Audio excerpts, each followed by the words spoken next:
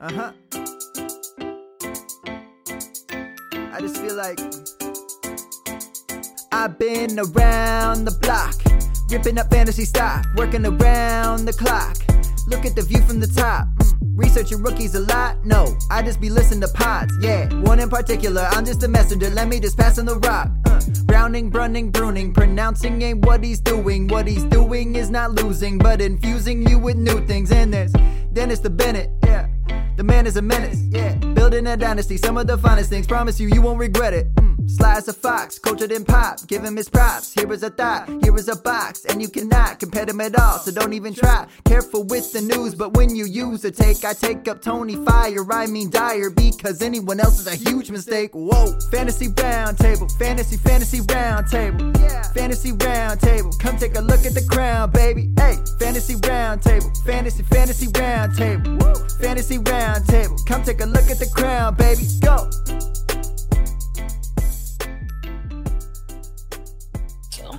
There we go. What's going on, everybody? Welcome to another episode of the Fantasy Football Roundtable Podcast. We are live on all of our usual platforms. Both Matt and Dennis are with me here today on this beautiful Monday. How you guys doing today? How are your weekends? Mine was pretty good. Nice day out there, and of course it's super hot here. It's like 88 degrees now. But new merchandise came, and I have my little green friend to keep me company. So I was gonna say I like the new audience member we've got in the background there. Big fan of his. Big fan of his. He's going places. That guy I hear. So very nice, very nice. Yeah, I've got mine as well. Although my sweatshirt only came, which is upsetting me a little bit because it's like 98 degrees here in Texas. So wearing a sweatshirt would probably kill me, so I decided to just rock the Buckeyes shirt today and hope that I'll get my shirt hopefully sometime this week. Dennis, how we doing today? You know, I'm doing fantastic. Took a couple days off work, and so for most of the weekend I've been cleaning out my garage and starting construction on a new pod cave. So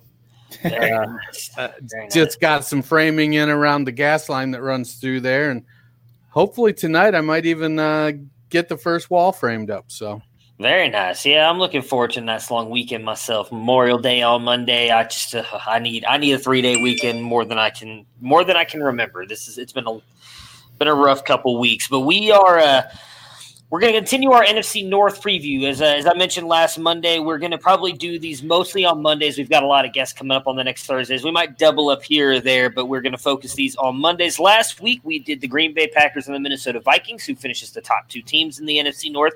Today, we're going to talk about the bottom two teams in the Chicago Bears and the Detroit Lions. Kicking it off with the Bears, they finished 8-8 last year, did not make the playoffs after a really good year. Had a chance to, I believe, go into the NFC Division Championship the year prior, had they not had the double stoinker, if I'm remembering correctly, where was it Cody double doink? Yeah, Cody Parkey who hit the double doinker there. So I'm going to start off a little bit different than I did last time. A question about the Chicago Bears. Is Matt Nagy on the hot seat for you guys coming into this season? We saw him have a phenomenal year there, that technically Mitch Trubisky's second year in the league.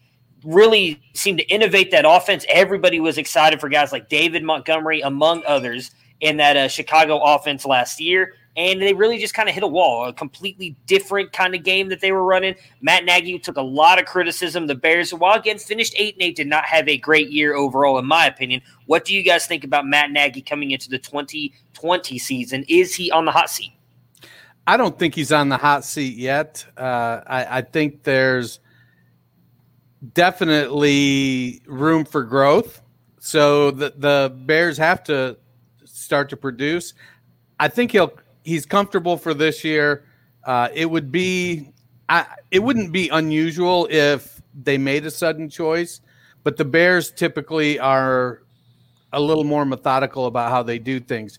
But we've seen it more and more, whether it's with drafting a quarterback really high or bringing in a new coach and shit canning him after a year.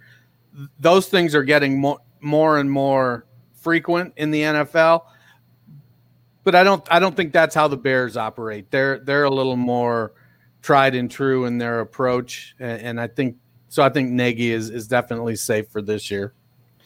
Yeah, I mean, I think if Nagy was really going to be on the hot seat this year, they wouldn't have done the thing with Nick Foles and put Mitch Trubisky on notice. I think they went the other way, and they're looking at it like, hey, we saw what Nagy did with this team in his first year. Last year wasn't very good. Our quarterback that we invested in that Nagy didn't pick, that this regime didn't pick, is not maybe the right fit. So, hey, we're going to get Nick Foles, see what he can do. I think they've more put it on, maybe we didn't give you the right pieces. I don't think that's the kind of off-season move you do if you're saying the coach needs to shape up or ship out. So are they going to let's say they don't have a great year, I don't think Foles is necessarily the answer long-term. I agree. Are they going to let Nagy draft a quarterback next year? Well, see, that's why I'm wondering if he's on the hot seat. Like, I know that it wasn't him who brought in Trubisky, but they brought him in because of the way they felt he could help Trubisky. And it seemed like that went well that first year, but then the second year they really kind of crashed and burned. So that's kind of where I'm at. They've already come out and said they're not picking up his option, right? So he's gone after this year unless they decide to pay him. So if they do go with Nick Foles, I mean, I've always liked Nick Foles. I don't know. He's continued to prove outside of the Philly year that he's not a NFL franchise quarterback. I think if they don't have a good season this season, Trubisky's gone. They will probably look and let him take a quarterback if he wants, but he will be on the hot seat. Gotcha. Okay. Because so now, maybe he's able to say that, this just isn't the right fit. I've done as best I can with Trubisky. And I think what helps him not to be on the hot seat and deflect more of that on their situation is most analysts and evaluators feel like the Bears really missed in getting Trubisky, especially when you consider he was taken before Watson, before Mahomes. Yeah. So maybe that's a little bit where he's getting out. But, as soon as you can't deflect it onto that other person, it comes back to you. So if you're saying he's the problem and he goes and there's still a problem, guess what, buddy? Look in the mirror. Yeah, and I mean, like I said, I don't know how much we can hate on them. I mean, they did go 8-8, which is still not easy to do in the NFL, especially with a guy like Mitch Trubisky at your quarterback, who I don't think was the only issue.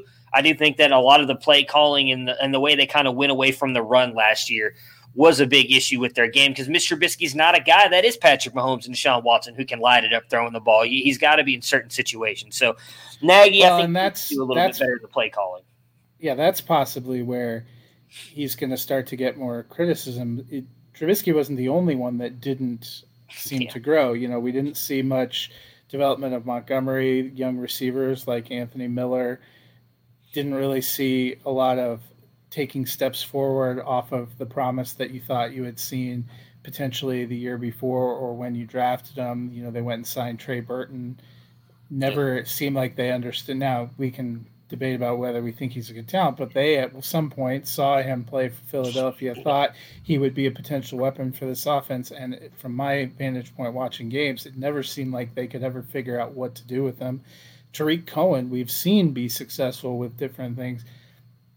Quietly, just didn't seem like he knew what to do with him either. So that's the place where Nagy will start to get in trouble if we have another season where it looks like they don't know what to do with any of their players. Yeah, well, it's interesting here because we're going to go over the finishes for fantasy for all the guys. And Montgomery finished higher than I thought he would have. I do think, obviously, he had a couple big games, which really helps him out. But so Mitch Trubisky finishes as QB 24 with 208.4 points. David Montgomery, RB 24 with 142.6. Tariq Cohen, RB 38 with 112.5 points. A-Rob, though, was the best out of everybody here. Wide receiver 10 with 194.1 points. Anthony Miller, who did have that surge late in the year, was a guy that a lot of people picked up for their fantasy playoff runs, ends up finishing as wide receiver 54 with 101.5 points. Jesper Horsted was the best tight end on the day, as tight end 67 with 17.7 points, and then Trey Burton, tight end 68, as you just mentioned, the guy that really they thought was going to be the guy. Hey, hang on one second. 17.7 points being their best tight end. you didn't have a tight end if that was, and I didn't even realize a guy named Jesper Horsted played for their team. So that was the biggest piece of trivia in this entire. I'm looking at the sheet. Oh yeah, he's just making shit up now. Dude, when I was looking this stuff up the other day, because I mean, we all been making fun of them, especially this offseason, for having like 9 tight ends on the roster. And then I was like, well, who is their first fantasy viable tight ends? I'm scrolling. I'm like, who the hell is Jesper Horsted? So, yeah, I'm right there with you. So, the new additions this year, they've made a couple new additions. Obviously, we just talked about the trade for Nick Foles a minute ago. He did signed a new deal when he came over to Chicago. 3 years, $24 million out after 2021. They brought in Ted Ginn on a 1-year deal, Jimmy Graham on a 2-year deal worth $16 million. Then they drafted Cole Kmet, and I put it on here because it was an offensive player. Not sure that it matters that much. Darnell Mooney, the wide receiver out of Tulane. Well, he's there. Riley Ridley.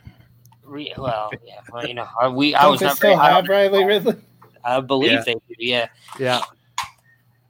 Their losses. I don't know if this is a big one, but Trey Burton does end up moving on. They cut him after that kind of failed experiment, and then they're expiring contracts after this year. This is where it's interesting. We already know they did not pick up Mitch Trubisky's contract, so he will likely be gone unless they decide to pay him for who knows what reason. Allen Robinson and Tariq Cohen will both be unrestricted free agents. Now, I don't know how big of a deal that is for Tariq Cohen. I know all three of us, I believe, are David Montgomery believers, so I would imagine if he comes on and has a really good year, Cohen's easier to part with. But what are your guys' thoughts on Tariq Cohen before we move on to the big-name guy there on that list? Do you think there's a chance he stays with them? Do you think it'd be an issue if they do leave him? Again, what was it? What did he finish? 24. Montgomery finishes as a low-end running back two last year, which was kind of surprising with the way they used him and Tariq Cohen. Well, Cohen had 100 targets last year, and I don't think that necessarily goes away.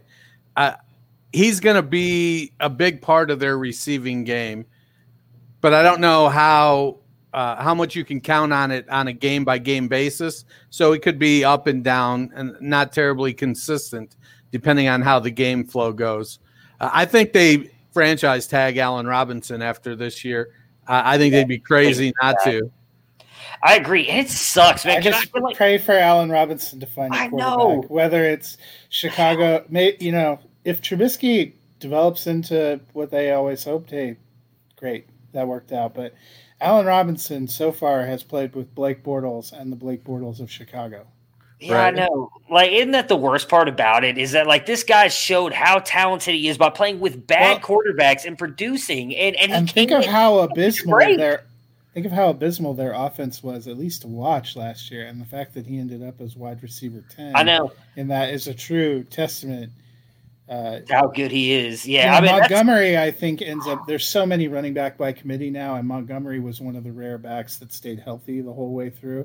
Mm-hmm. I think that really aids and lifts his, RB24. Not that we don't all like him, but I think if you watched him, that's probably why you were surprised he ended up that high. He has a few benefits in the way the position's played, but that wide receiver 10, that's a guy just saying, to hell with it. I'm doing what I can. Yeah. It's almost, that's the way I felt about Sutton last year. For Denver, you're watching a guy that doesn't have a lot of quarterback or offense going on. It's just like, I'm still doing it. Yeah. Yeah, I think with so back to Cohen, he finished his RB 28 last year in PPR. 20? Yep. Well, I only run the numbers through week 16. Yeah, so did I. So, yours full? I think yours is 0.5. Yeah, I did 0.5. Oh, I did PPR. That seems to be the more whatever it is accepted method. We all play I know I play in a couple half-point PPRs, but mostly full point. But half-point seems to be the more, I guess, the dipping the toe in the water thing, more played format. So that's what I went for with the scoring. Yeah, that splits the difference. But I think, to go back to your question a little bit, Tariq Cohen, we've seen he can be a valuable weapon, but he's not going to be a guy that's carrying anyone's backfield. So when even if he has a really good season, the position, obviously we've seen a real repudiation of huge contracts unless you're in a elite tier of running backs. We've seen that kind of coming down this offseason. You see a guy like that, I could see him getting kind of like a Tevin Coleman 2-year, $8.5 million deal somewhere if he has a really explosive season. But that may be not cost prohibitive for the Bears. If they see him as a weapon, a multifaceted weapon, that seems to be where he's going to kind of go. So I wouldn't think he'd have to have a pretty exceptional, like close to 1,000 yards rushing and something to really blow up, I think. Yeah, he's going to need to be the second coming of Darren Sproles, I think. But I do see the Bears saying, hey, you're a valuable member of our team, and we need to keep you around. And so from a fantasy perspective, I think we need to view him as an RB3. I agree. Well, and what I was going to say for a Montgomery owner, let me know if you guys agree with this. I actually think having Cohen there is better for Montgomery because Cohen is not that good of a rusher. And so it gives Montgomery that lead over him in that. Like, obviously, we all wish, because Dennis, we watched him a lot in college. We were a big fan of his coming out. He can catch the ball. He's a very good receiver out of the backfield in Montgomery. But if that's all you're really losing to Cohen for that offense, I don't think that's a bad thing because Montgomery is heads above him as a runner that that you're going to get that out of him and likely be the goal line back as well. So I do think having a guy like Cohen there is actually a good thing for Montgomery instead of them bringing in, like Matt, you mentioned, a lot of teams going to the committee backfields. If the committee is you're getting most of the rushing work, Cohen's getting the passing work, that does help Montgomery a little bit more compared to bringing in like a guy, say, not this would happen, but like a Kenyon Drake type who can run and catch the ball. And so you're ceding even more of your work to a guy like that. So I would like them to bring back Cohen just in that facet alone. Well, here's the Bears depth chart right now at running back. They've got Cohen, they've got Montgomery, they have everybody's All-American Ryan Nall, Artavis Pierce, and Napoleon Maxwell. And I consider myself to be quite a knowledgeable fantasy football player. I don't have any idea who Artavis Pierce and Napoleon Maxwell I hope they still have Jesper Horsted because then they could be creating the all-name team. Yep. Just letting my Pac-12 after dark fandom coming out here. Artavius Pierce was an Oregon State guy last year. He was who stole my carries away from Jamar Jefferson. So Pierce is an okay guy. He's a lot more like David Montgomery than anybody else. Now, whoever that other guy is, I already forgot his name. Napoleon Bonaparte, something, whatever you said. I have no idea who that is. No idea who that guy is. So yeah, I'm with you on that. You have no idea, but the British fans are very scared right now. Yeah. Right. That's very true. Yeah. Well, he's likely to meet his Waterloo. Yeah. Matt, Dennis mentioned that he thinks the Bears should, and I agree with him that they likely will franchise tag Allen Robinson. Do you agree with that? I know you were just talking about how good he was. Do you agree with that? You think they sign him? I mean, it's hard for me to think they let him go with as bad as that wide receiver room is as well. Well, the thing that I would be curious about is, we have offensive contracts on here. You'd have to see defensive contracts that are expiring before you could say for sure that he would be the guy. There was a couple, but I don't think anybody big named. I tried to grab anybody big name. Like when we get to the Lions, you'll see I have some offensive tackle stuff on there and everything. I didn't see any really big names on the defensive side, and I could be wrong about that. I mean, I think they don't have much behind Allen Robinson and Anthony Miller. And we've seen a few flashes from Anthony Miller, but, in 5 years, we've seen a few flashes from Corey Davis, too. It doesn't mean a guy is ever going to actually get it. Allen Robinson has been such a weapon at a key position. It would make some sense to franchise tag him. But, boy, it feels hard to handicap what the Bears are going to do, a team that finally rid themselves of Trey Burton only to sign Jimmy Graham.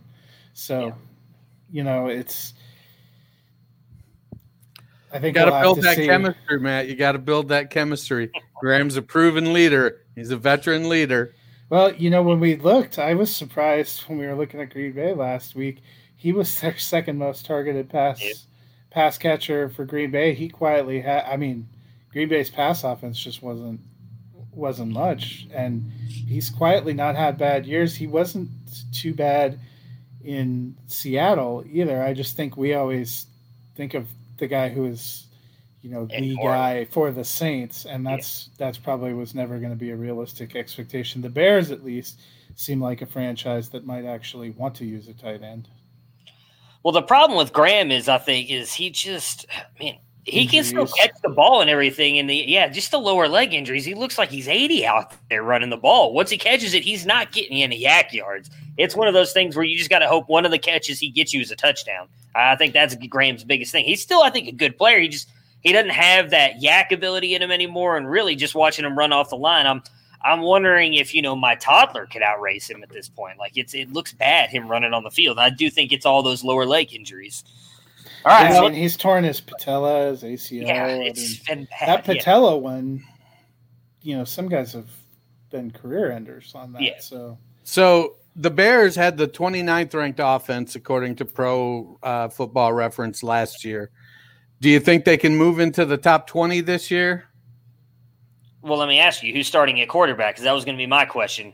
Foles or Trubisky? So does that change it all for you? I think if they have Foles, with the way Matt Nagy showed that he can call an offense, I do. They've got good pieces around him. They've got a decent offensive line. I believe in Montgomery, believe in Cohen. Now, the only problem I have is I like Anthony Miller. I don't know how good he is. I really don't. I just haven't seen enough out of it. I know they have Robinson, and that's all that I know. He's proven he can be a stud, even being the only guy there. So, yes, I think if Foles is the starting quarterback, I do think that they could possibly make it up into, I don't know, say 17, 16 territory. Who are the teams right ahead of them? Sorry, I clicked off that page. No, you're good. Matt, what do you think? Why he's pulling that up? Better than so getting to top 20?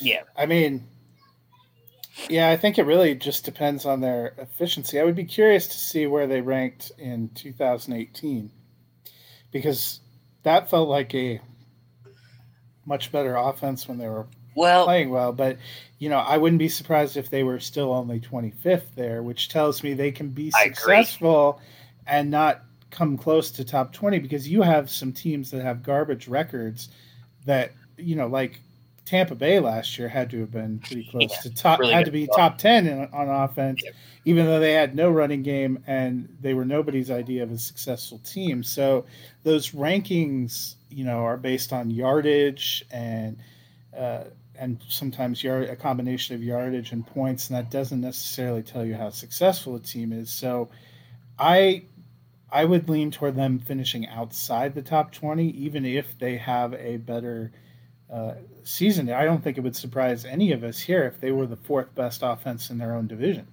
Yeah, so the teams directly above them, Denver was 28, Pittsburgh 27, Jacksonville 26, Miami 25, Oakland 24. Wow. See, I mean, think about some. Yeah. Well, I think Miami didn't have much of a great season at all, but they became a heck of a lot of fun to watch down the stretch. Yeah. Well, the one thing I'll agree with you on, Matt, on the 2018 season, I honestly think the reason the Bears had such a successful season was because of how good that defense was. They led the league in turnovers, so they kept giving Trubisky and that offense the ball back, and a lot of it in short fields. So even if they weren't getting touchdowns, they were already getting field goals. I think that really is what led to the Bears having such a good record and making the playoffs the way they did because of how good that defense was, not necessarily the offense. Yeah, in 2018, the Bears had the 9th-ranked offense. Ooh, oh my God! That is a huge. You know what? So I guess they could get back in. I cannot believe they were the 9th ranked offense. I know. So they were. Is the metric points? Can it tell you what it's basing their metric off of? No, I'm not sure. I'd have to spend some time looking into it. The things they have their passing, their rushing, their penalties, turnovers, total yards. Those are all the different metrics they have on here. But so how they're determining. Here, hold on. I'm looking up Matt Nagy's professional coaching. Oh, it's scoring points for. Gotcha. Well, thank you, Jared. None of us are as good looking as you, my friend, but we appreciate the comment. Yeah. So in 2018, overall win percentage. So rushing offense attempts, they were 11th in yards. Passing offense, passing offense in 2018, they were 21st in yards, 24th in attempts. So I think that might kind of because I'm looking at Matt Nagy's stats, and it lays out Was that all for, the different for categories. 2018 or 2019? That was for 2018, and in 2019, they were. Let me see. They were 27th in rushing yards, 20th in rushing attempts, and they were 25th in both passing attempts and yards. Yeah, based on the points here. So in 2018, the Bears scored 421 points, and in 2019, they scored 280 points. Yeah, so points. Yeah. Well, again, and with the 2018, like you just mentioned, the disparity in rushing there, a lot of that, too, goes back to what everybody was complaining about last year. Matt Nagy wasn't running the ball a lot, and neither was Mitchell Trubisky. That was a big part of his game and why he finished as such a high fantasy quarterback in 2018. If you really dial down to those specific numbers in the Bears offense, they went from 11th in the league in rushing yards to 27th, whereas passing it was 21 to 25. So their passing game wasn't necessarily that much worse. I think it got exposed as being that much worse because of the things you talked about. They weren't having quite as many difference-making plays on defense, so their record slid, and they weren't rushing enough to compensate for the fact that their passing game is just Yeah. All right, so let's go. Big question here. Who starts for you, Matt? Who do you think it's going to be, Foles or Trubisky? I think they're both going to start at some point in the season. Who starts off the season? Week 1, whatever that's going to be. September, whatever. Trubisky? Okay. What about you, Dennis? Same. I'm going to go Foles. I think he's going to end up – see, that's the worst part about it is we don't know what they're going to have camp-wise or preseason, but I think Foles is going to get that's a little bit why I think Mitch ends up starting the season because everything is looking like it's going to be a very truncated kind of off-season and putting together. And I think also they're going to give Mitch Trubisky a chance to start, and when he if he can't make it, flops out, then Foles. Yeah, that's correct. This offseason might make it hard to win the job for Foles. I agree. That's kind of the worst part about this. We don't know what kind of offseason anybody's going to have right now. That's the worst part about it with the rookies, too. Can Ginn or Jimmy Graham make a fantasy impact on this team this year? Obviously, we just talked about with the wide receivers. It's Allen Robinson. We're hoping for a step up maybe from Anthony Miller. What does Ted Ginn do? Because if it's Mitch Trubisky throwing the ball, it's going to be 15 yards in the ground behind him as he's. So are you asking, can Jimmy Graham score 20 fantasy points? Yeah, that is what. Yeah, that's actually probably more. That would be an impact. Yes, that would be. Yes, can Jimmy Graham score more than 17.7 points in fantasy for the tight end position in Chicago? I think Jimmy is going to finish around tight end 14 or 16, but mostly he's going to teach Cole Kmet how to be an NFL tight end. Yeah, and so, the one guy I think we didn't talk about in terms of what the Bears lost is they released Taylor Gabriel, who was actually kind of their wide receiver 3. Last year, he had 48 targets, 29 receptions, 353 yards, and 4 TDs. If that's the kind of standard you're setting for Ginn, I would wager that's somewhere close, a little bit lower than what Ginn had in New Orleans last year. I think he could be a reliable kind of third option gadget player. That was probably why they picked him in that spot. They probably thought that he gave them a little more diversity in what he could do than what they were getting out of Gabriel. Yeah, Ginn had 30 receptions on 56 targets with 2 touchdowns last year. So Gabriel had more TDs. Yeah. So what are you thinking for Ginn? Wide receiver 5 for fantasy at best? Oh, yeah. Yeah. He's the best ball guy. He's a bye week late in the season. Speaking of which, I don't know if you guys looked, but there is some savage Week 13 buys are Tampa Bay and Carolina. So RIP all of those fans. If you're riding Christian McCaffrey the last week of your regular season, I just realized when I was looking at my draft board. Better hope you have it wrapped up. Better hope you have one of those buys wrapped up by then. Since we already talked about A-Rob, I'm going to change this question up just a little bit. What do we think Anthony Miller can do in 2020? Do we think he can take a step forward? As I mentioned, those last 5 games, he really came out on fire, looked really good, was a viable starting, I think, wide receiver 2 those last few weeks of the fantasy football season. What do we think he can do here in the new season, whether it's with Trubisky or Foles at quarterback? Well, I would certainly expect him to continue to progress. For him, I think it comes down to whether or not the quarterback in Chicago can support more than one wide receiver. Last year, he had 52 receptions on 85 targets. So he definitely needs to bump up the catch percent, 61%. So if he bumps his targets up to 100 and he brings in 70% of them, now he's went from 52 receptions to 70 receptions, and that should put him up in the 800, 850 yards. Part of the challenge he had was he dropped from 7 touchdowns as a rookie to only 2 touchdowns last year. Mm-hmm. But that whole Chicago offense kind of that really encompasses what happened with the Bears offense in general last year. So I would expect him to be in the 65 to 75 catch range this year, probably wide receiver 3-ish. Yes, health is a concern for him as well. Little boxes. Go ahead, Matt.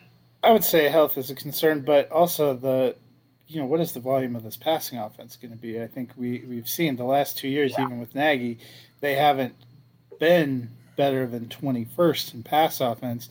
We just looked at, what they had last year where a tight end basically being a part of the offense didn't exist. We're making jokes, but, you're looking at those points. So Dennis brings up a good point. If he can get his targets up to 100, where are those targets coming from? Because we just talked about we could see them trying to get Ted Ginn involved. We could see them using Jimmy Graham more than the tight ends they used last year. Tariq Cohen's still there. He had 104 targets. We thought he was going to be something similar. Where do those targets for Anthony Miller come from? And does it savage Allen Robinson? Because if I remember a couple of those huge games that Miller had, it meant that Robinson, took a back seat. So it goes back to that question, volume, and what can this offense support? If they don't take a market step forward in what they're able to produce in pass offense, it's hard to see where Anthony Miller gets more targets and receptions without it taking away from something else. Well, the Bears had 512 attempts in 2018 and 371 last year. So I feel like they've got to regress back towards the 2018 season.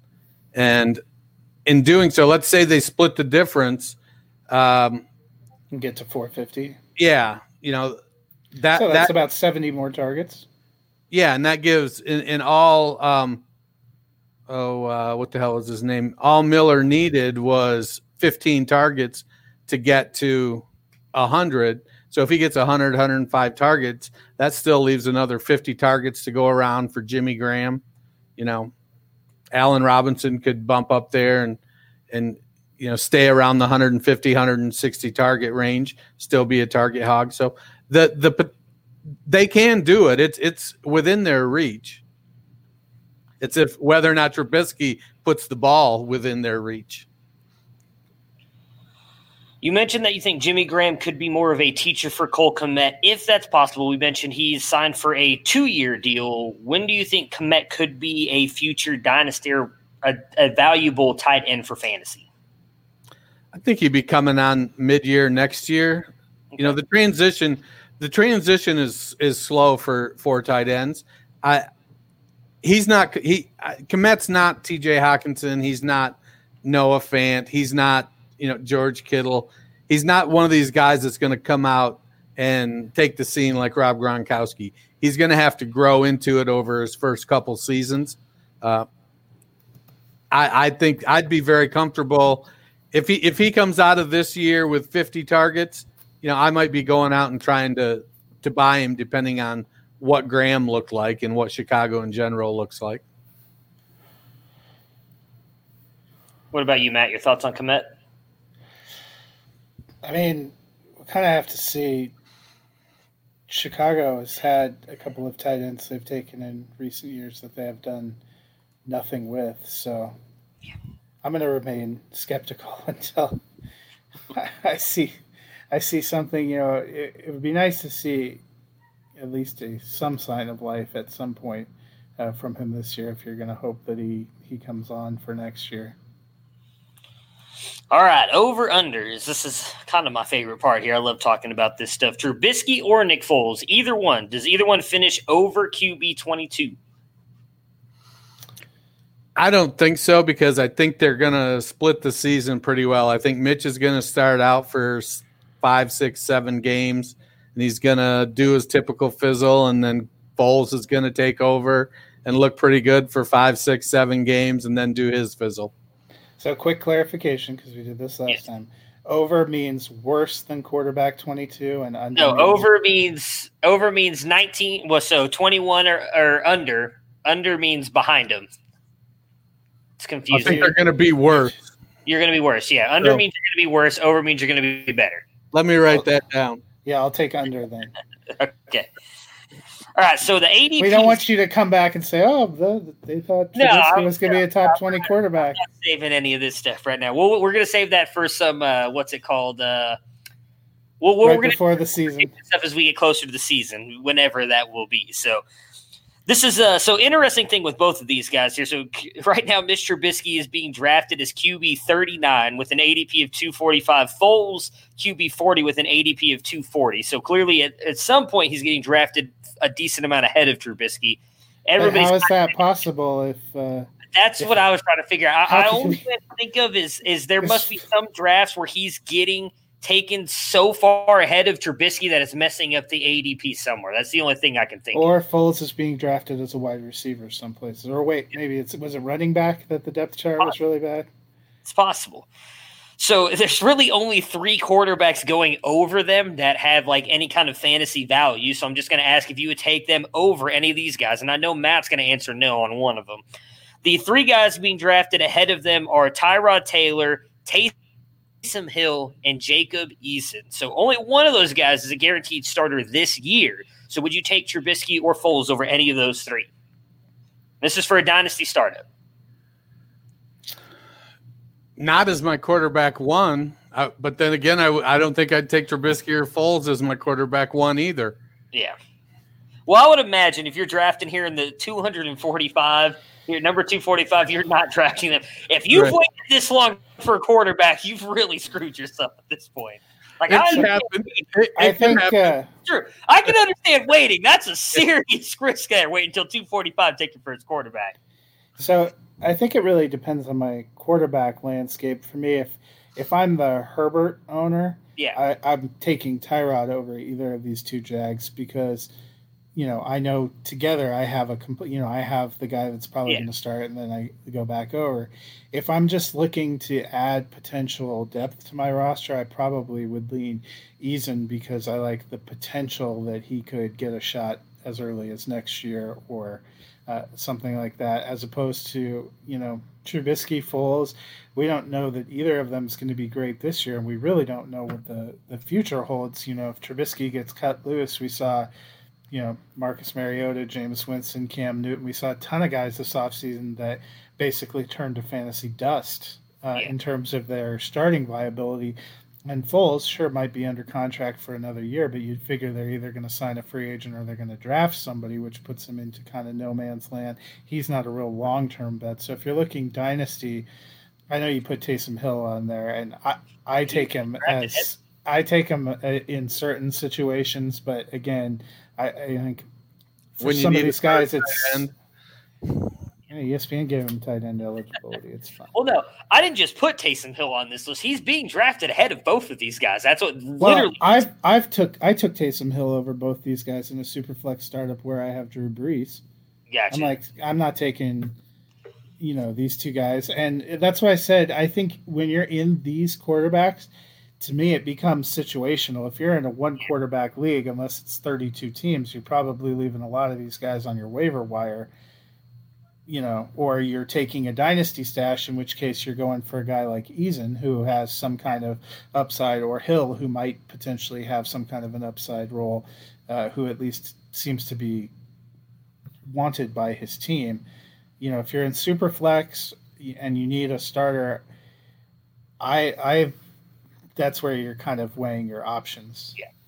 So little boxes, this is based on ADP for a 12-team startup. I believe it's like 40-something rounds. So it's a pretty deep startup ADP here. As for me, I would honestly take either one of them over Hill. I just don't believe he's going to be anything of much for New Orleans, just my opinion. And depending on how my team was set up, if I felt like I could win this year, especially if it was a super flex one, I would take both of them over Eason as well. I want the immediate production if I feel like my team's going to win that year. If I'm building for the future, I've taken Eason in a couple of these drafts over both of those guys because I think he could be the guy. Though the Chargers had to come, or not Chargers, the Colts had to come out here today and be like, "Oh, we think Rivers can play for like 3 years," which really just kind of pissed me off. Yeah, but Rivers already took another job as a head coach for a high school football team. Yeah, they already had a press conference and everything. Kind of makes you think he and Frank Reich might be on different pages. Yeah, I think so. I think the thing with Foles and Trubisky, though, it's kind of like what a lot of people did last year with Penny and Carson. If you own one, you're either trying to move them to the other guy's owner, or you're trying to acquire the other guy. So because it is it's a fluid situation.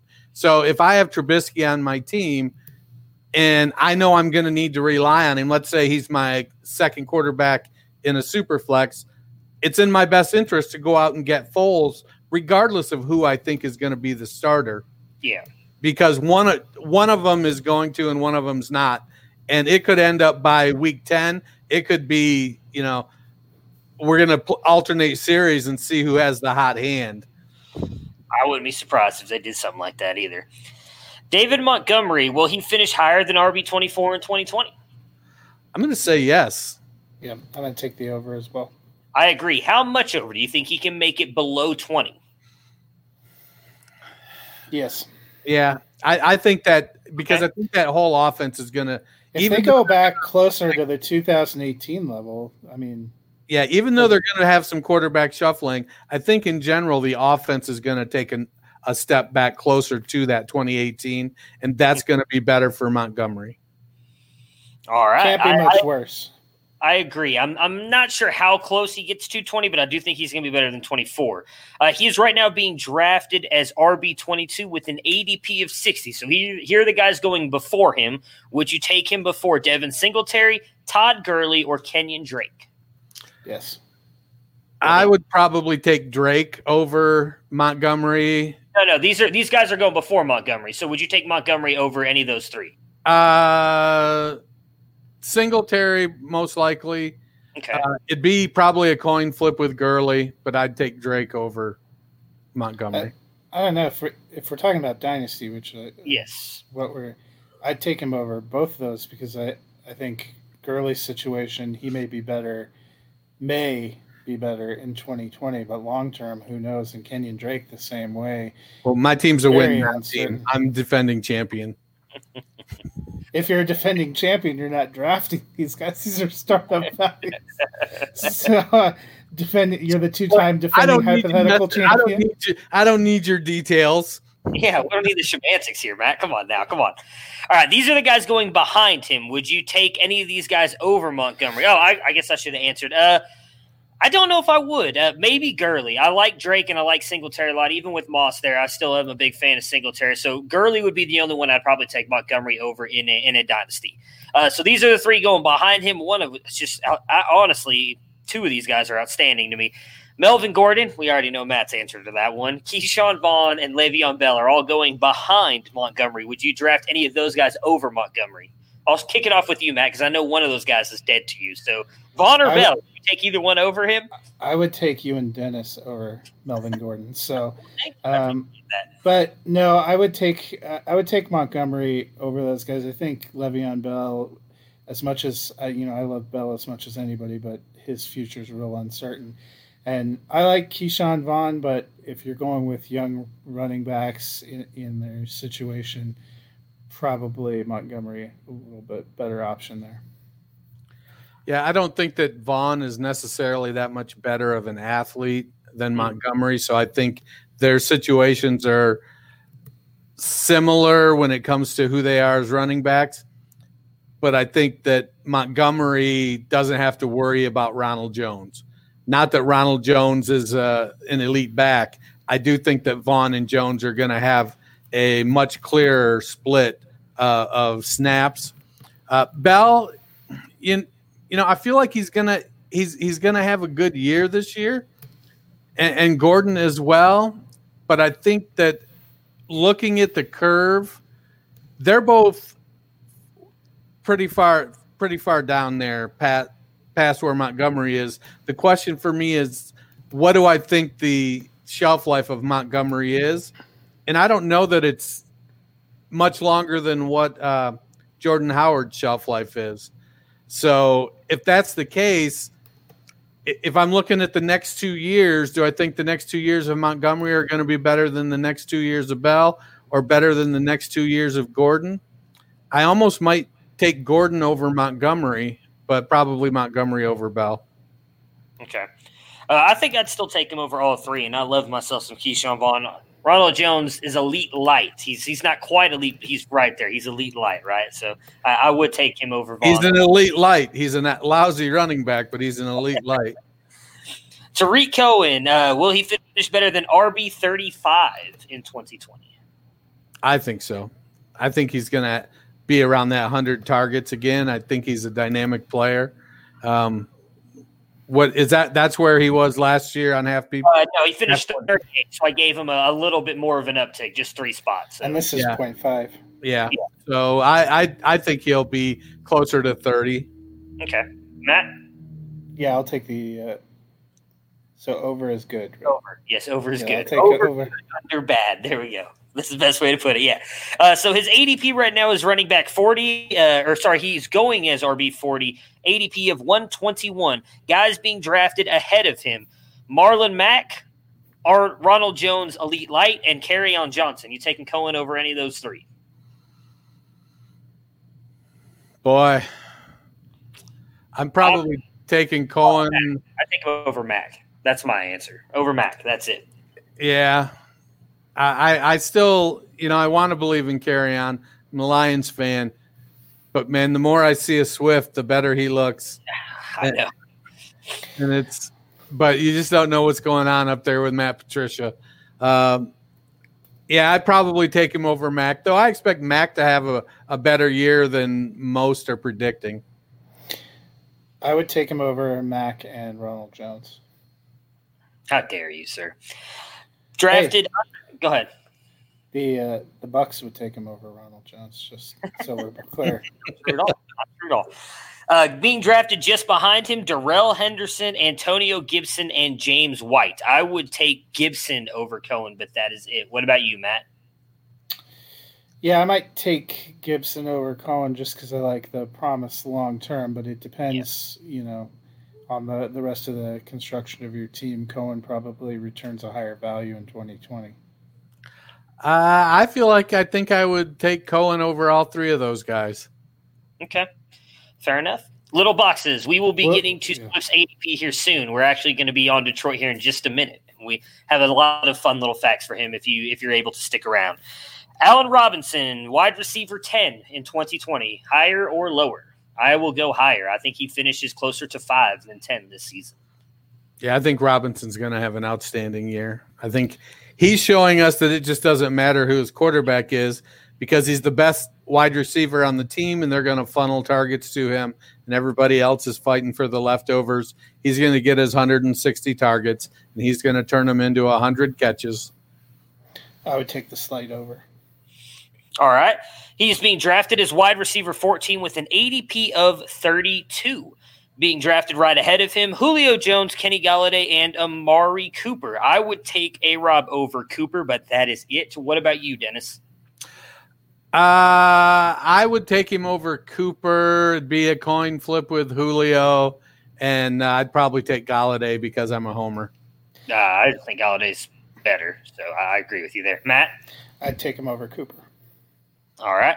Being drafted just under him, CeeDee Lamb, DK Metcalf, and Courtland Sutton. Matt, would you take any of those three over A-Rob? I would take Sutton and Lamb over A-Rob. Ooh, okay. Dennis? I would probably just take Sutton, and it'd be a coin flip. It's one of those things that I'd be thinking, I'm probably not going to get Sutton, and so I'll take A-Rob, and if they're both sitting there, I'd probably take Sutton. It'd be close. Yeah, I would take Sutton. It would be a coin flip for me on Lamb and Metcalf. I think they're both close, but I think I'd probably lean A-Rob just a little bit more. No, Allen Robinson or Julio is being drafted over Allen Robinson right now. Allen Robinson is being drafted behind Julio. All right, 2 more guys here before we move on to the Lions. Anthony Miller, will he finish better than wide receiver 40 in 2020? I'll take the over. I'll take the over as well. Sorry, I had to check my notes on what the over meant. I am with both of you on that as well. He's being drafted as wide receiver 58 with an ADP of 127. Being drafted just ahead of him, Sammy Watkins, Jamison Crowder, and Sterling Shepard. Would you take him over any of those 3? Yes. Yeah, I think in Dynasty I'd take him over all 3. Oh, really? Okay, I would not take him over Shepard. I would take him over Crowder and Watkins. I still believe in Shepard. Dennis, would you take him over all 3? Is that what you said? Yes? I would. Shepard can't stay on the field. Yeah. You know what? Maybe this is his year. You don't know. Neither can Anthony Miller. The third best receiver on the Giants is who you're going to take over him? Yeah. I believe in Daniel Jones more than I believe in Mitchell Trubisky. It's not even really close. Just under him, Paris Campbell, Curtis Samuel, and Corey Davis. What a murderer's row. I might take Samuel over him. It'd be hard. It would be a coin flip, but he's the only one. As much as I love Paris Campbell, I couldn't do it. I would take what Miller has already proved. Yeah, I think I'd take Miller over all 3 of those. Yeah, I think I would too. All right, and last but not least, Cole Kmet is. Will he finish over tight end 20 in 2020? Under. Yeah, he's going to be worse than that. Under. He is being drafted as tight end 20 right now with an ADP of 161. Being drafted just ahead of him, Ian Thomas, O.J. Howard, and Jonnu Smith. You taking him over any of those 3? Nope. All right. And then under, Blake Jarwin, Jared Cook, and Adam Troutman. Any of those guys going ahead of Kmet for you? I might take Troutman. I mean, if I'm going to take a young tight end, it could go either way. I think if I remember correctly, I had Kmet and Troutman 1 and 2. So, yeah, I would. At the very least, it would be, well, I've got enough of this guy. I'll take some of this guy. I would take Troutman too because I think the potential in the offense he's in is a little higher. Yep.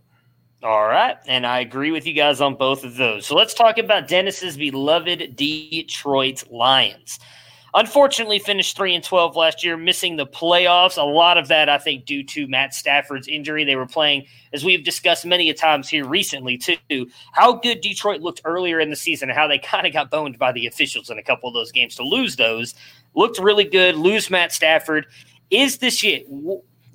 My goodness, is this it for Matt Patricia? What does he have to do to keep his job moving forward? We'll start with you, Dennis, being the Lions fan that you are. Just win, baby. Just win. All right. You know, he's got to – they've got to play well, and they've got to play for him. I think he's working to build the kind of culture that he wants. I can't tell you whether or not that's a good thing or a bad thing or an indifferent thing, but he's got a former Patriot in the front office. He's a former Patriot, and they're trying to emulate some of that Patriot way and do things how they do it. If he continues to get the buy-in and the players play, it could definitely be a year where they take a step. You know, having Carry-On and DeAndre Swift, you've got 2 pretty dynamic people in the background. Galladay is a bona fide stud. You've got Hawkinson at tight end. They've got a pretty good offensive line. If Matt Stafford, who is getting older and the injuries, he doesn't bounce back from the injuries the way that he used to. If he can stay healthy with Marvin Jones back, Cephas in there, that 1 or 2 games Danny Amendola is going to give them, you know, they should be pretty good to go. I think they brought in Allison to replace Amendola when he gets hurt. So they've got some depth. If they can win, if that defense can make up for the loss of trading away Darius Slay, those linebackers and that defensive line can get pressure on the quarterback, then it becomes an opportunity to outperform the expectations. I think because Patricia is kind of that goofy guy with the pencil in his ear, scowling, and not terribly personable. I think it's sort of set a bar of low expectations.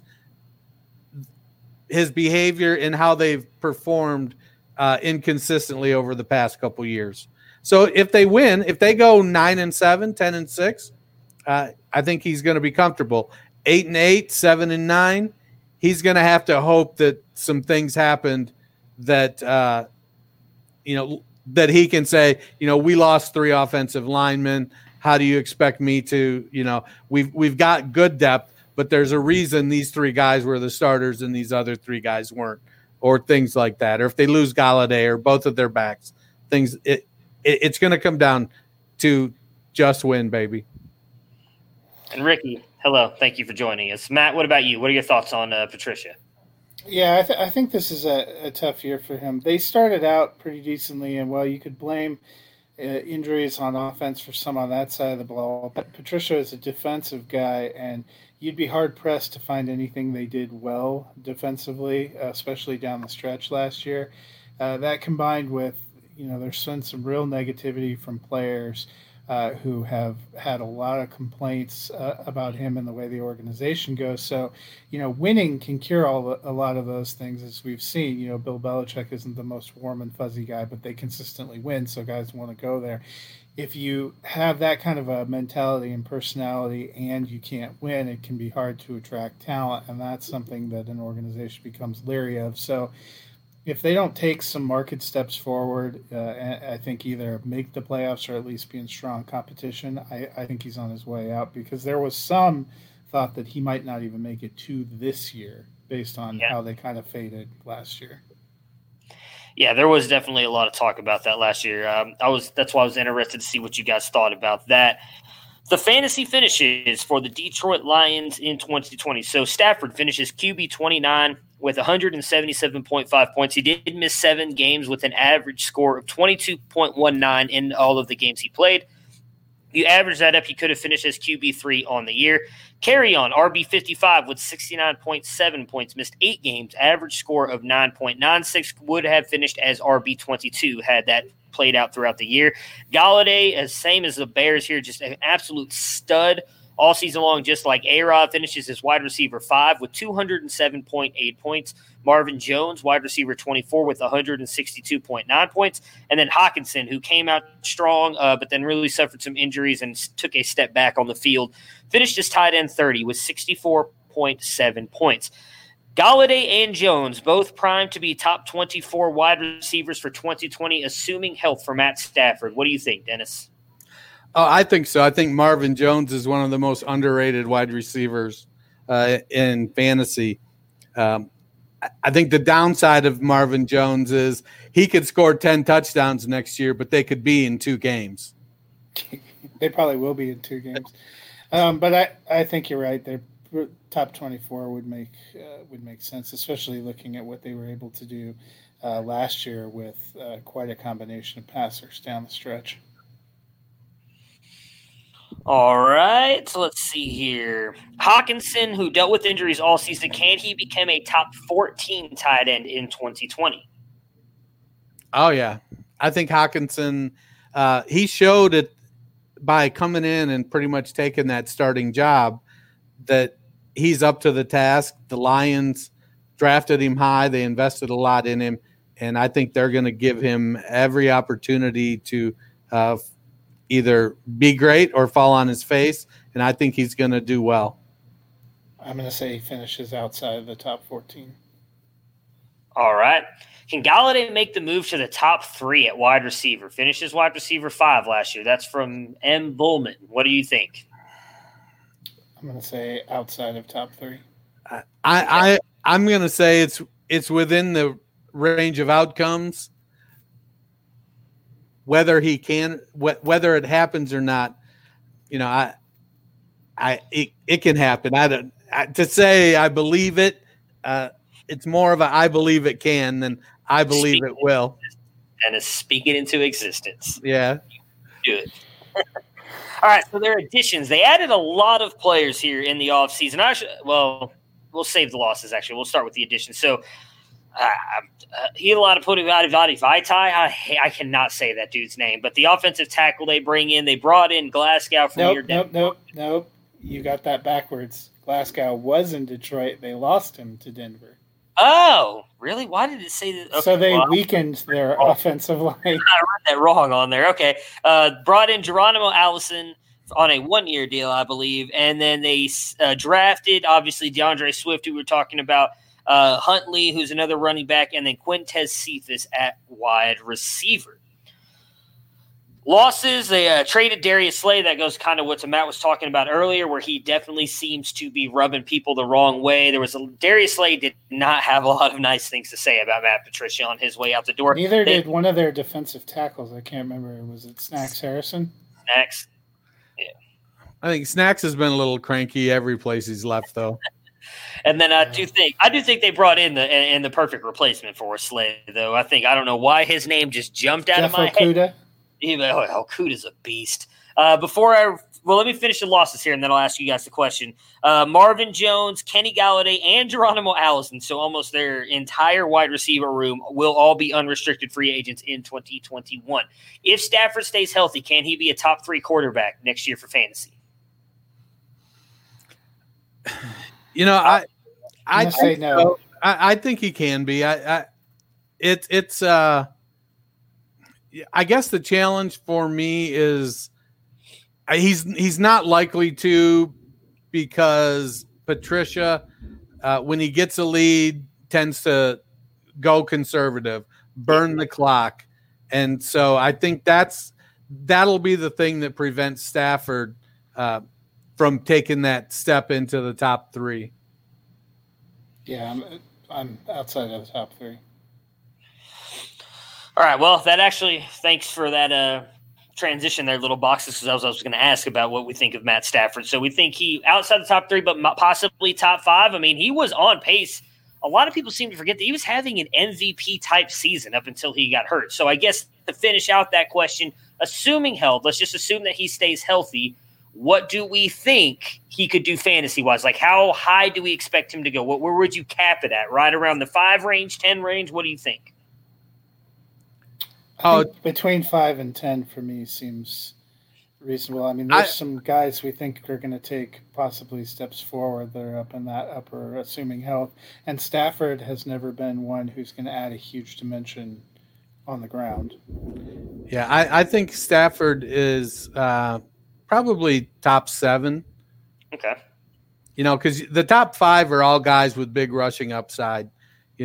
Dak, Lamar, Kyler, Mahomes is going to be there. He doesn't have to run. He can. Yeah.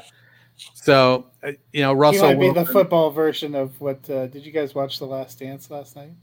I have not had a chance. That's what I'm doing. As soon as I get off here, I will watch the last 2 episodes.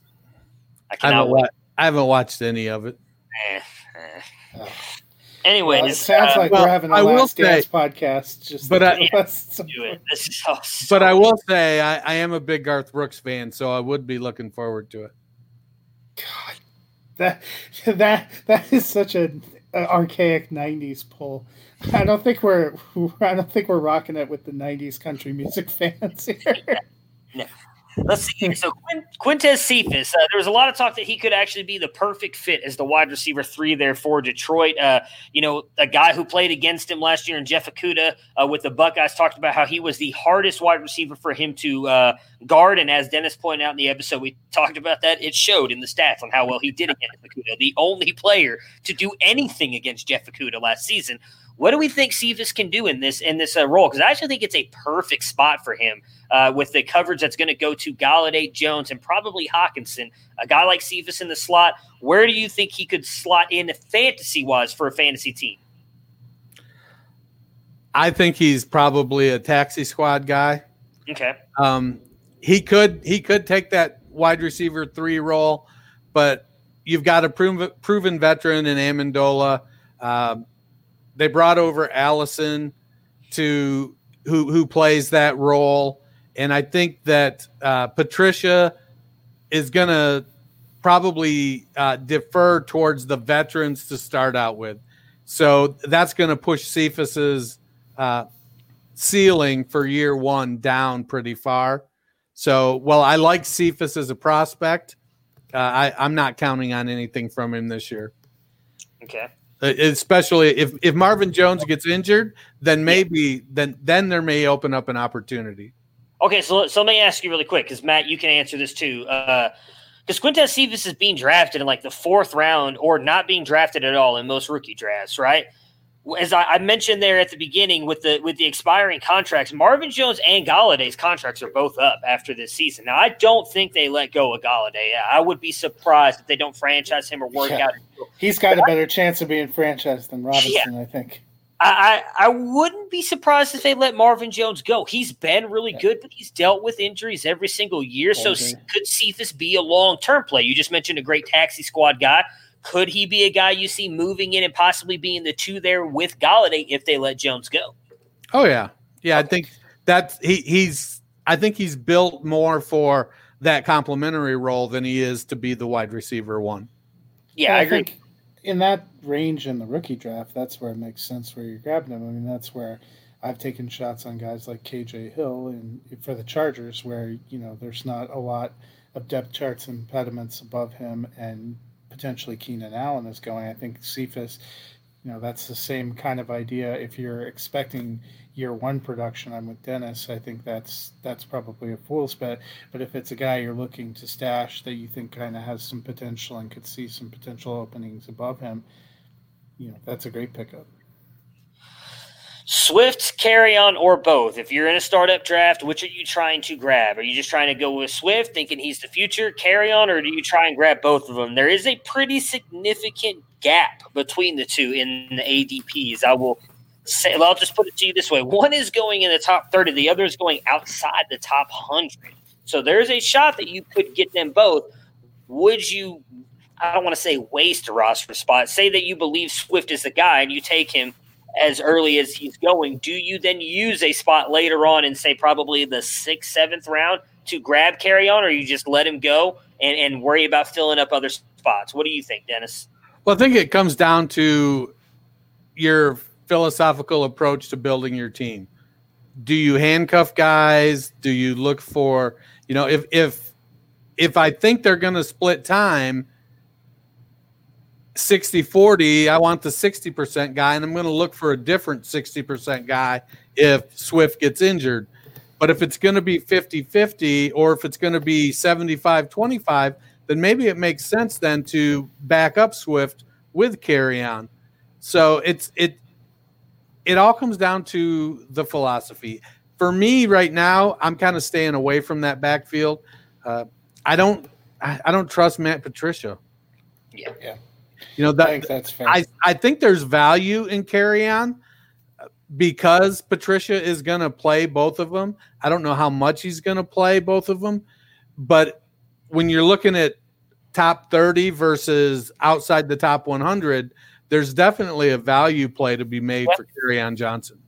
Yeah, that's 100% where I'm at. If you're looking for value in a startup, Kerryon's the value at RB.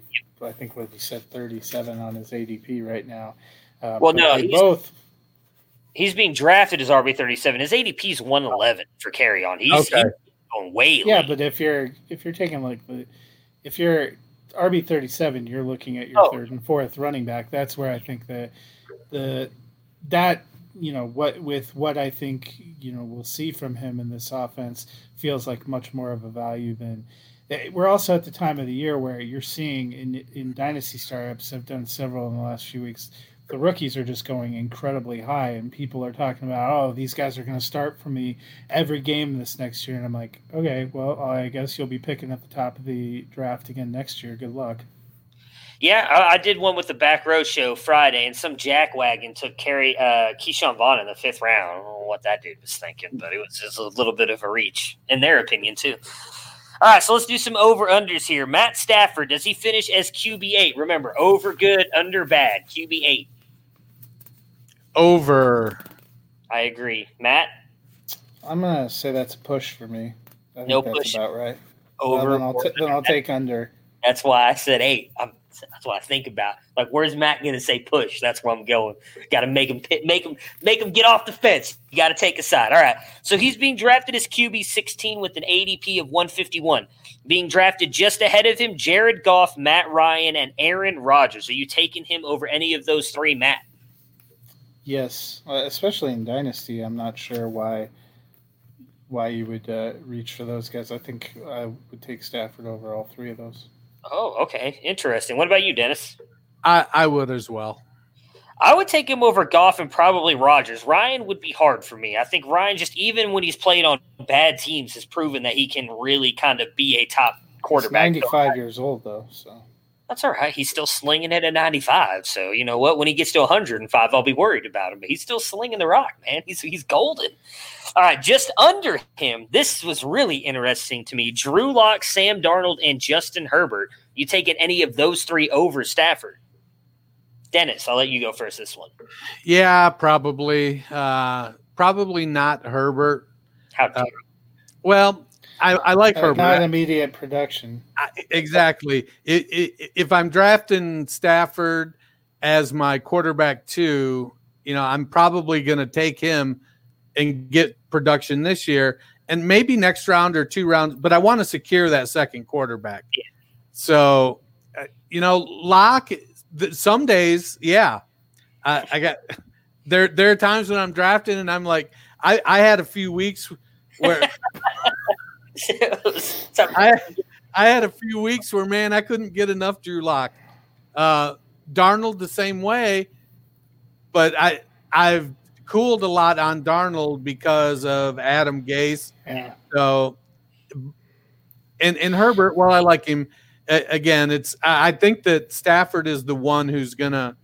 He's probably most likely to win me a league this year, with Locke being the second most likely. Mm-hmm. What about you, Matt? So I did take Drew Lock over Matt Stafford in my startup today. So I definitely am going there because, I like him a lot. But I'm kind of with Dennis. Herbert, I like, but I think you can get later, and that's not going to return immediate production. Darnold is such a tough one for me. I was listening to NFL radio. They're talking about the fact he's 22. He's younger than any of the 3 top quarterbacks that were drafted this year.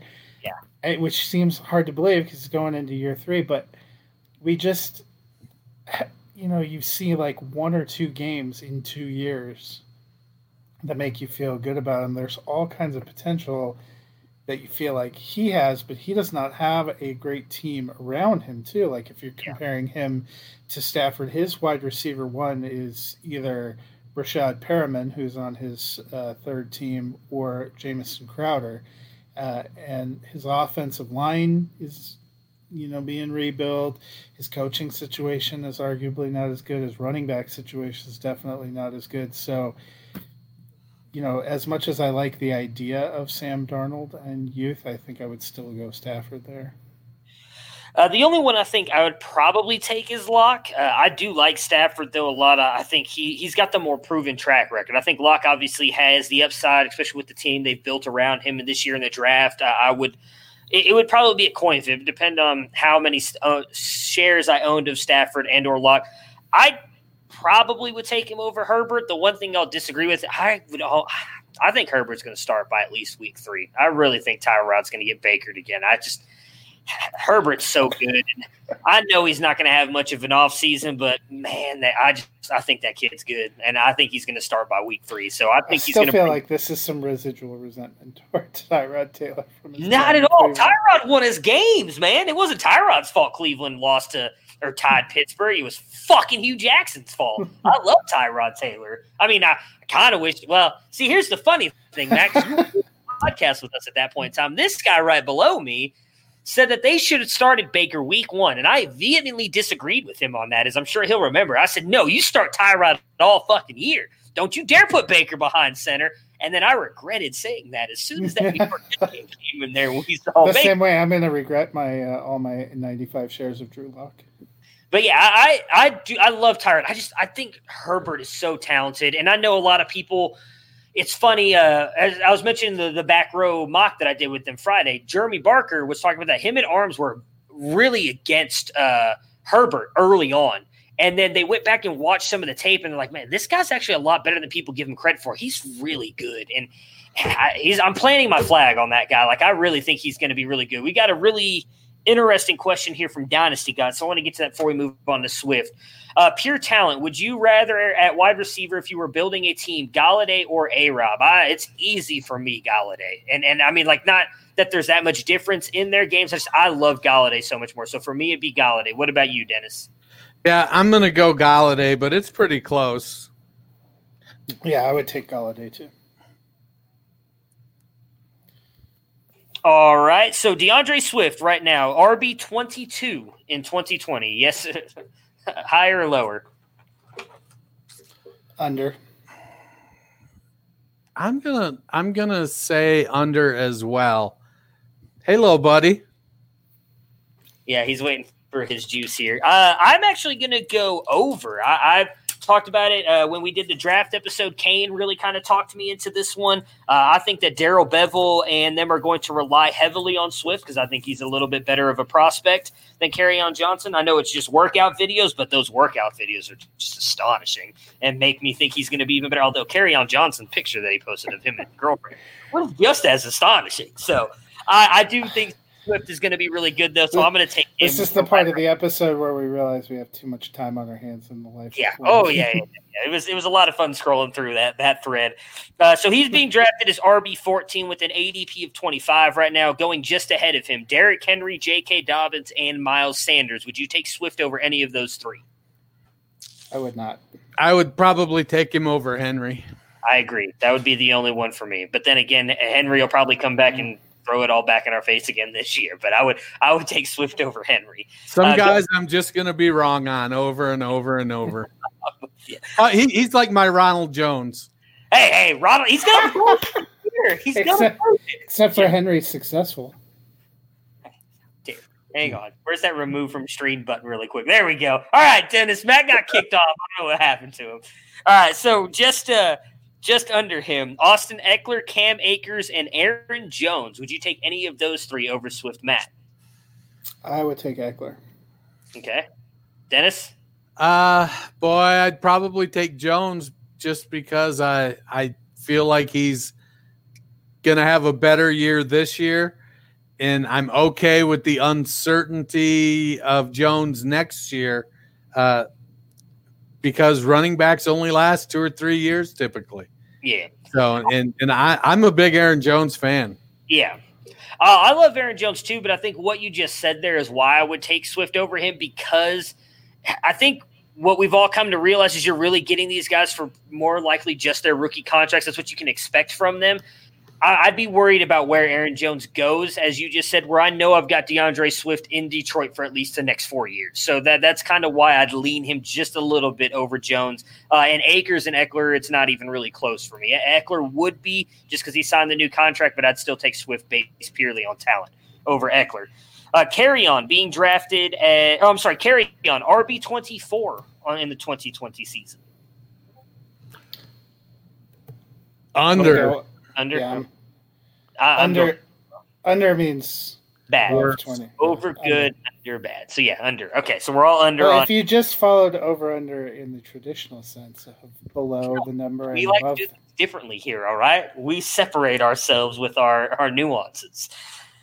He's being drafted as RB37 with an ADP of 111. Going just ahead of him, A.J. Dillon, Alexander Madison, and Mark Ingram. Would you take Kerryon over any of those three? Over Dillon and Madison. Okay. I'd take him over all of those three because, I think Ingram's really 1 year. I would probably take him over all three as well. All right. Let's see. Where did it I just lost it. Oh, just behind him, Ronald Jones Elite, Marlon Mack, or Tariq Cohen. Would you take any of those three? We should just leave Ronald Jones off because we know we're taking Ronald Jones over him. So Mack or Cohen, you taking either one of those over Kerryon? Probably not Mack. I feel like Mack is going to have a better year than a lot predict, but I think Kerryon will out-touch him pretty well. Cohen, I'm starting to buy into Cohen in the 100 targets, and so it's making it easier to go and say he had 100 targets last year. It still was RB38 in this format. I get it. We talked about the first hour here that we think they're going to regress back to the 2018 season. So yeah. So Matt, what about you? I would not take any of those over him. Okay.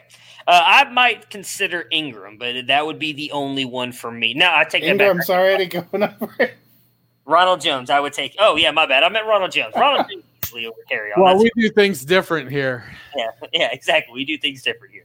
All right, Kenny Galladay. Will he finish better than wide receiver 8 in 2020?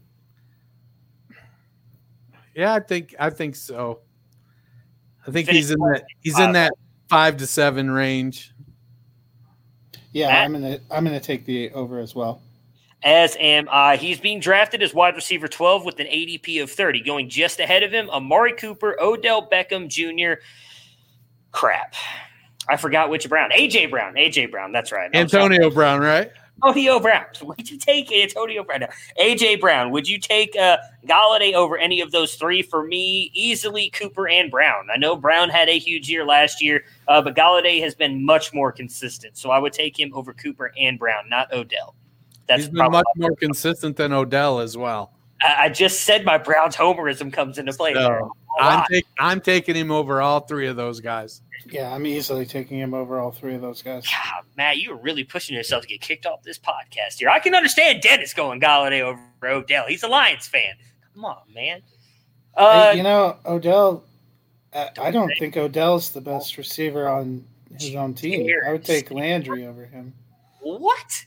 No way. Galladay over Adams, yes or no? No for me. I'd take Adams. I love Galladay, but Adams is a beast. Yeah, there's probably not more than 2 slots or 3 slots separating them, but Adams is above him. All right. Marvin Jones, better than wide receiver 22 this year. Yes or no, Dennis?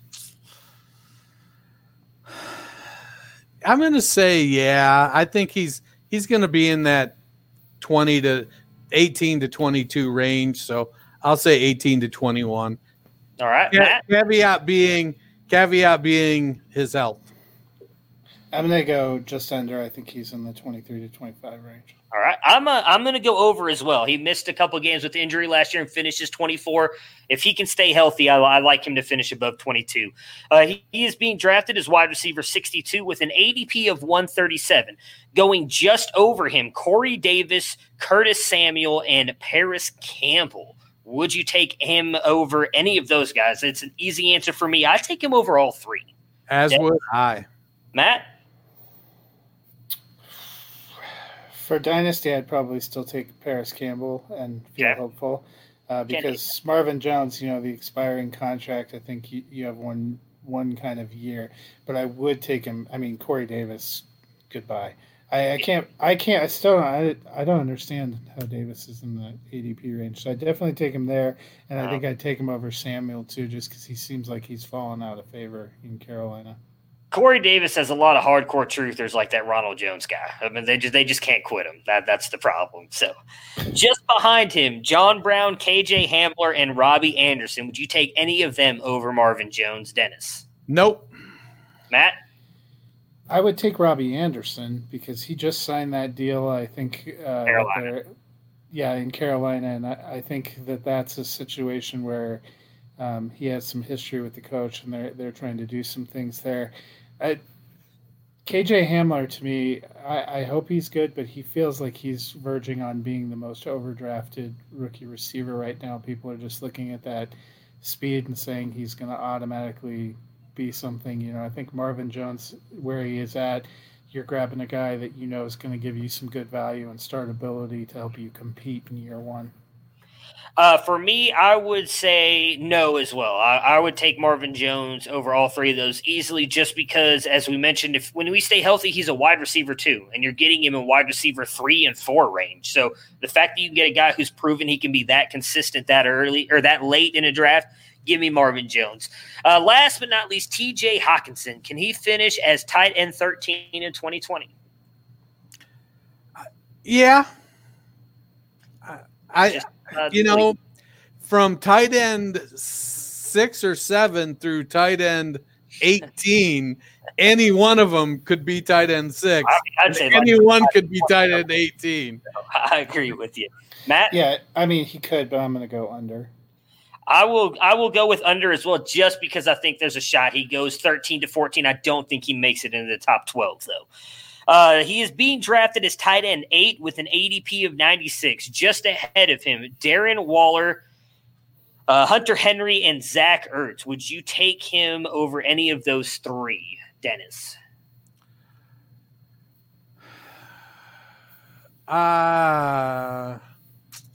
Boy, I feel like definitely over her. I'd take him over Ertz and Waller probably. Okay, Matt. I would not take him over any of those 3. I would take him over Waller. I do think with the additions that Oakland has made at the wide receiver position, Waller is actually going to lose a lot of targets. So I would take him over Waller. I don't know if and I'm not even the biggest Hunter Henry fan in the world. I think I'd stick with keeping Henry and Ertz over Hockenson. But Ertz, actually Henry would be close. I think Ertz is still pretty easy for me to take over, but Henry would be close. Just behind him, Austin Hooper, Noah Fant, and Dallas Goddard. Would you take any of those over Hockenson? I'll let you go first, Matt. I would take Fant and Goddard over him. Dennis? I would probably still take Hockenson over Fant. I would definitely take him over Hooper. And it'd be a coin flip on Goddard. One thing, looking at Detroit's stats last year, they did give almost 130 targets to the tight end. Mm-hmm. So the potential is there, I think, for him. What he play? He played 12 games, started 7, and he had 60 targets. So it's not that big a stretch for Hockenson to move up the tight end pecking order, given the talent that he has. Yeah, for me, I got to stay on brand here. I would take Fant. I had him over Hockenson last year in the draft anyways. I loved what Fant did with Denver. I would keep him. Goddard would be a coin flip because I do think he's about to be the future in Philly, and I like that offense a little bit more than I do Detroit's, but I'd probably more often than not lean Hockenson, but Goddard would be close for me. Fant easily I would take over him. So I'm in actually a startup right now that's tight end premium, and I was just looking at where they went, and Hockenson went behind all of those guys except for Hooper. Hooper hasn't come off the board. Goddard or Hockenson just went. Interesting. All right, so that does it for us today. That recaps the entire NFC North. If you want to hear what we thought about the Packers and the Vikings, we put that episode out last week. We will be back on Thursday with Mr. Bob Lung of the Consistency Guide. We had him on last year. He was a lot of fun to talk to. We will bring him on again this year. We'll have a lot of fun talking about his guide, which is an amazing tool for fantasy football. And then we'll be back again Monday after that with probably the NFC South. I don't know yet. I haven't figured out which division we'll do next. AFC North? No, we're saving that for last, baby. We're going to get those because the Brownies finish. So, are we going to ask Bob a lot of questions about everyone's favorite receiver, Amari Cooper? Amari, fuck no. I did ask him a lot about Odell. If you're asking about consistency, it would be exciting. No, he's not consistent, as my buddy, my best friend in the whole wide world, mentioned on the last podcast. No, as a matter of fact, we'll bring him up. Actually, that'll be a fun little guy to talk about. I know last time we had him on, we did a lot of talking about Odell and some of our other favorite players. Obviously, if you want to ask him some stuff about Sutton, the one thing with Sutton and like the younger guys, there's not as much. They don't have enough time. Yeah, exactly. But that's what I was noticing. We were looking at both Robinson and Galladay. I can tell by the over section where Cooper's being drafted, considering what we've really seen about his consistency. If you were playing for being a weekly, that's why I think that might be interesting. Gotcha. But yeah, it'll be a fun episode. He brings a lot of really good knowledge. It was a lot of fun talking with him last year, so I'm excited to have him on. Obviously, if you guys following live, or if you guys listen to the intro, you can follow Dennis at culture_coach, Matt at Nighthawk7734. Guys, thank you so much for joining me today, and I look forward to talking to you guys with Bob Lung on Thursday. Right on. Don't melt. Prepare for glory! I don't know if you got your popcorn ready. Do you got your popcorn ready? I came out the womb, I was ready. And he's hit the end zone for an unbelievable touchdown. I would be honored if you played football for this team. Throw it up above his head. They can't jump with me. Golly. Oh, they tackle him at the 40-yard line. Who can make a play? I can. Who can make a play? I